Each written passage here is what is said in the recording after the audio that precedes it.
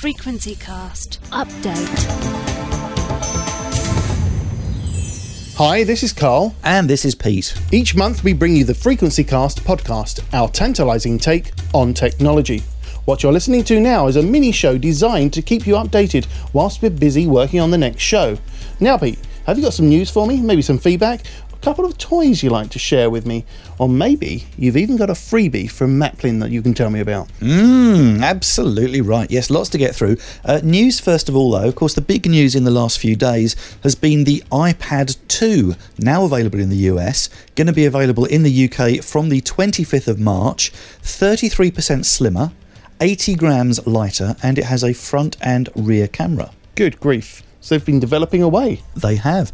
They've also released a new software upgrade, iOS 4.3, the new software update for the iPhone, iPad and iPod Touch.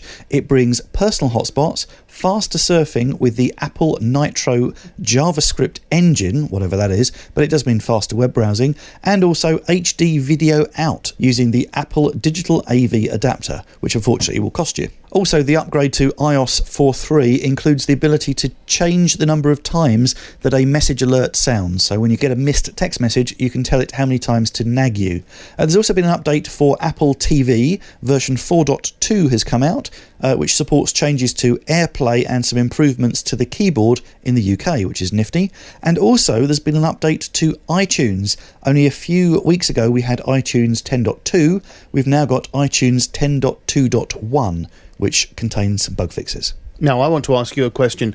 iPad 2's coming out, you reckon? But I've heard rumours of iPad 3. Are they true? Well, it's going to happen at some point, but let's get iPad 2 out of the way first. iPad 3 no doubt will follow. I had rumours about April. So you're really telling me that the iPad 2 comes out on the 25th of March and a week later they're going to bring out the iPad 3? Now you're just making me look foolish, aren't you? I didn't ask you to do that. Anyway, it looks like the future's better for the BBC Asian network, I hear. Is that true, or is that just another rumour which I shouldn't spread? Yes, BBC Asian Network, as you will remember from March last year, the BBC had announced plans to kill off Six Music and the Asian Network. Six Music, of course, was saved after that big campaign, but the Asian Network was destined to die in 2011. It looks like that too has been saved, although it will be on a much reduced budget. It does require BBC Trust approval, and the fate of the Asian Network, once and for all, should be determined this summer. So, have you got any more news for me? Indeed. Do you remember YouView? I do. Wasn't there something to do with the Canvas? Was it Canvas? Oh, well remembered. Yeah, it used to be known as Project Canvas. It's the much delayed service that combines Freeview with things like the iPlayer and the internet services. It's been delayed not once but twice, and it's now due in 2012, just before the Olympics. But they've got a new addition to the board. Oh yeah, who's that? Okay, let's look at this objectively here. This is a project that combines the resources of the BBC, ITV, Channel 4, Channel 5, Arqiva and TalkTalk. So you've got a lot of various different parties, some from the commercial world, some from the internet world, some from the public sector world, all coming together to create this project. Now, a couple of things have been problematic. One is getting everyone to agree on the standard between all these different companies, and the other one is getting the hardware to work. Who would you get in to deal with squabbling factions and different project managers from different companies? Also, ideally, someone with some experience of set-top boxes. Well, I think I get a man who's willing to work in his garden shed and make things from home. I don't know, someone who's down to earth. Someone that can tell you you're fired with confidence. I don't know. Bruce Forsyth? Lord Sugar himself has now been appointed as the non-executive chairman of the venture, and I can expect him to be banging some heads together and making sure this thing is finally out the door next year, on target and on budget. Otherwise, as you say, people are going to be fired. Is he just Lord? Is he not Sir Lord Ambassador Emperor Alan Sugar? Well, he used to be Alan Sugar, then he was Sir Alan, and now he is Lord Sugar. How do you do a Lord? Don't you just buy that on the internet? Right, next bit of news, the Radio Player is set to launch. The UK Radio Player will finally launch at the end of this month, on the 31st of March, and it will bring together around 150 radio stations. So this is an online service, a bit like iPlayer, but it pulls together the commercial radio stations and the BBC radio stations, which is pretty good. So one-stop shop for all of your radio stations. Sounds great. I also want to say hi to Peter Howav in Rochester for telling us that the BBC will be ceasing 648 kilohertz. Will they? Why? Well, that is BBC World Service, the English language service, obviously from the UK. That's going to be switched off on the 27th of March. There you go. Thanks very much, Peter. He says he is, in fact, our number 0.5 listener. Bet you can't beat that, Yank. We also got some feedback, didn't we? We did, yeah. The first one was from Darren Sandy. He commented on our feature on streaming media. You remember when we were sat in front of my telly for show 61 looking at my photo collection? A little map had popped up showing us where the photo was taken. Oh, yeah, very clever little app, that. Yeah, you could actually identify exactly where a photograph was taken within about a metre, couldn't you? Well, Darren sent us a nice little link to the ABC news site in the US, where there's a lot of concern about all these geotagged photos.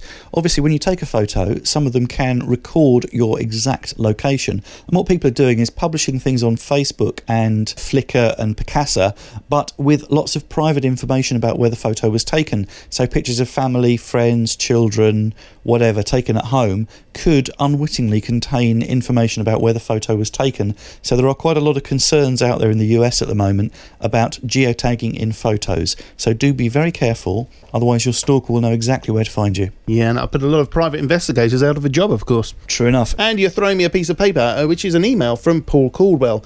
He says, have you played with the Nav Free yet? Well, this is that one you were getting up on your phone earlier.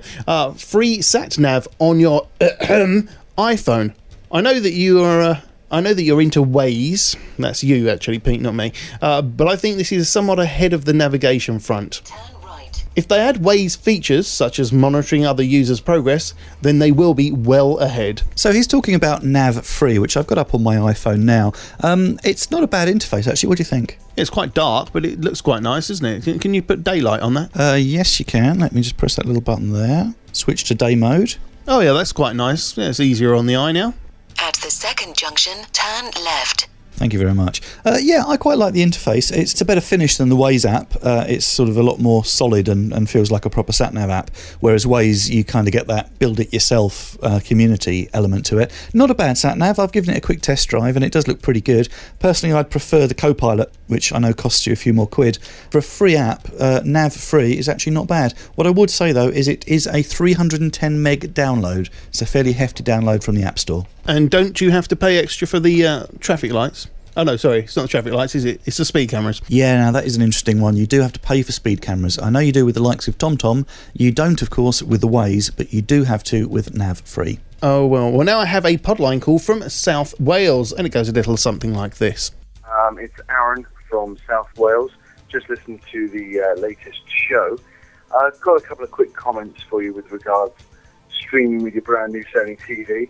I've got the 40, I believe it's the 40 EOX 403. I've been doing this myself on this television for the thick end of 6 months. Just wanted to quickly share with you a hard drive, basically, that's linked to my router.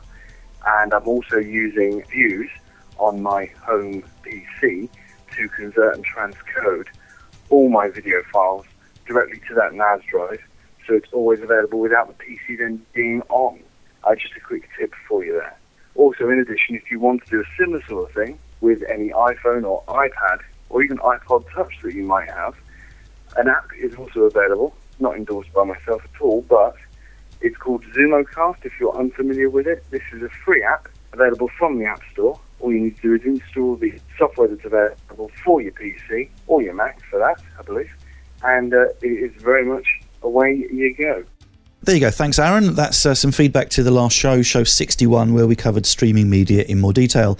Now we've got one from DB Promo. He says, I want to say I'm one of the 8% listening in the US. Mostly I listen through the Shoutcast website. I'm trying to find a way of putting the podcast onto my new HTC Inspire phone. I returned my iPhone to get this phone.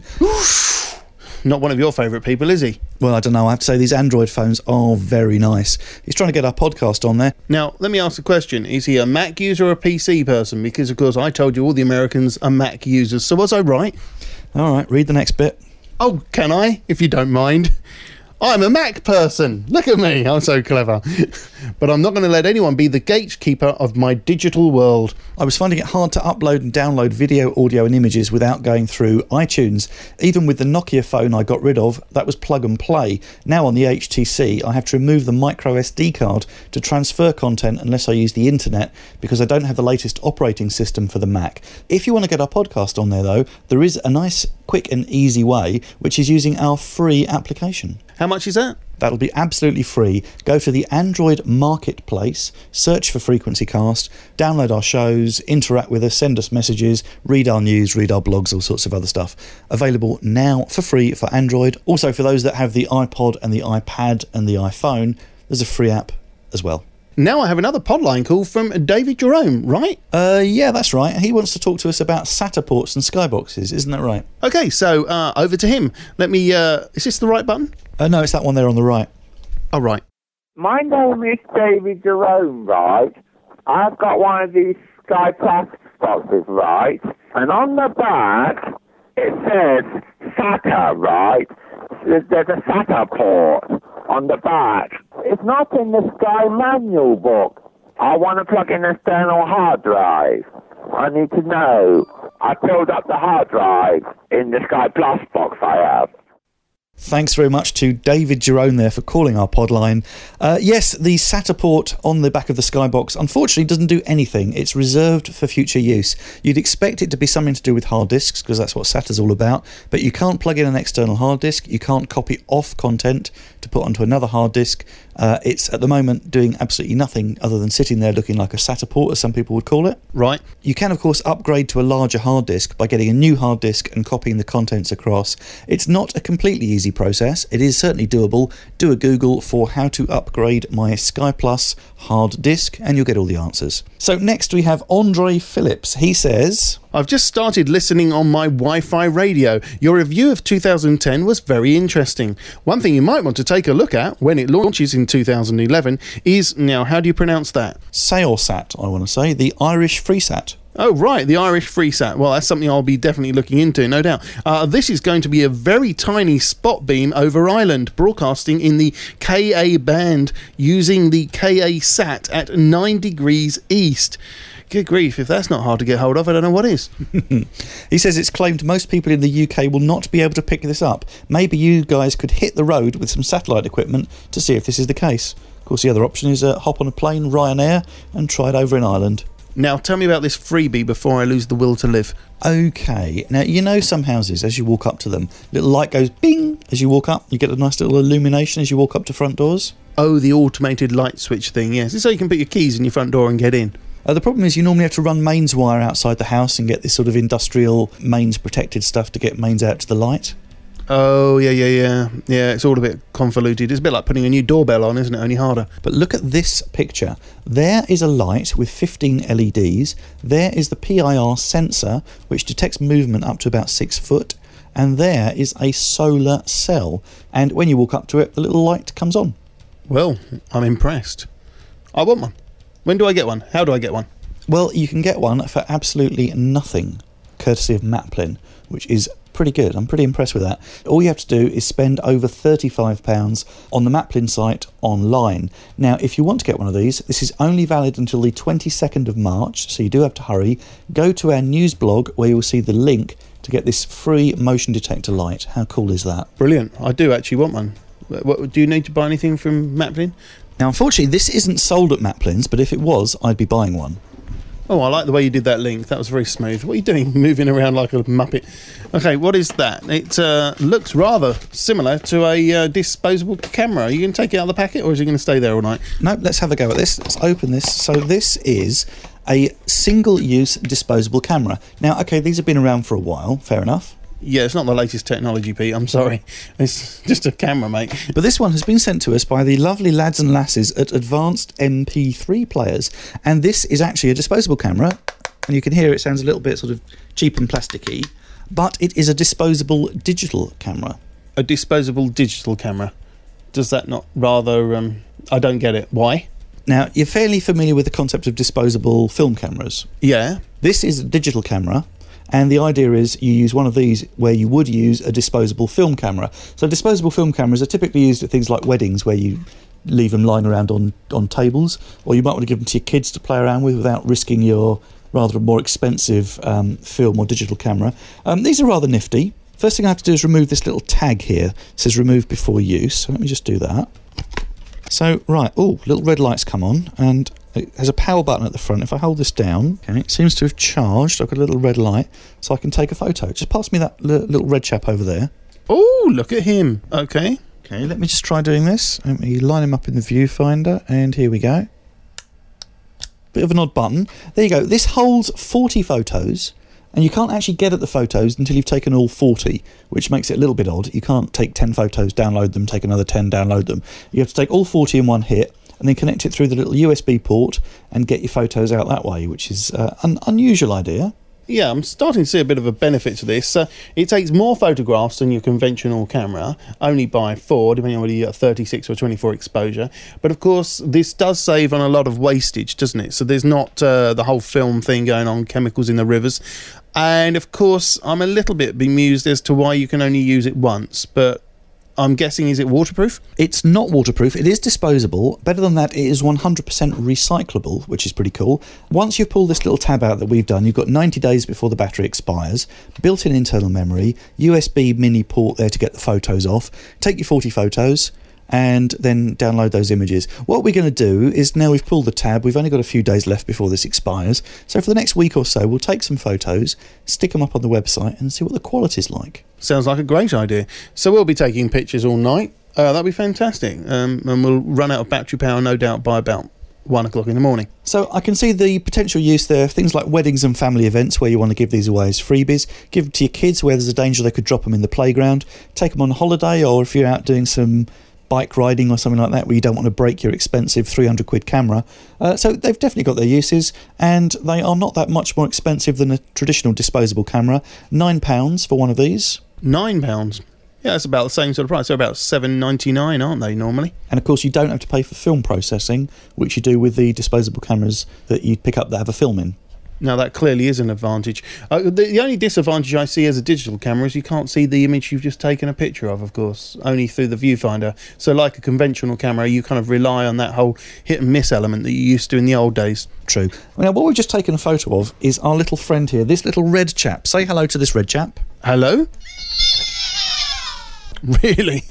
I'm glad you said so. Well, what is this? It looks like a very frustrated bird. This, of course, is Red from Angry Birds, the top-selling iPhone game. And he's a little cute little thing, bigger than a snowball. You can now own your own Angry Birds, the whole family, including the little piggies as well. Fluffy little plush toys with sounds. Let me just give you a demo of another sound here. Now, these little chaps, they're available now from the Gadget Boys at Firebox. And if you go to the page where they have these little things, you'll see we've managed to sneak the Frequency Cast logo onto the Firebox site. Aren't we cunning? You're a devious little man. You're not an angry bird, are you?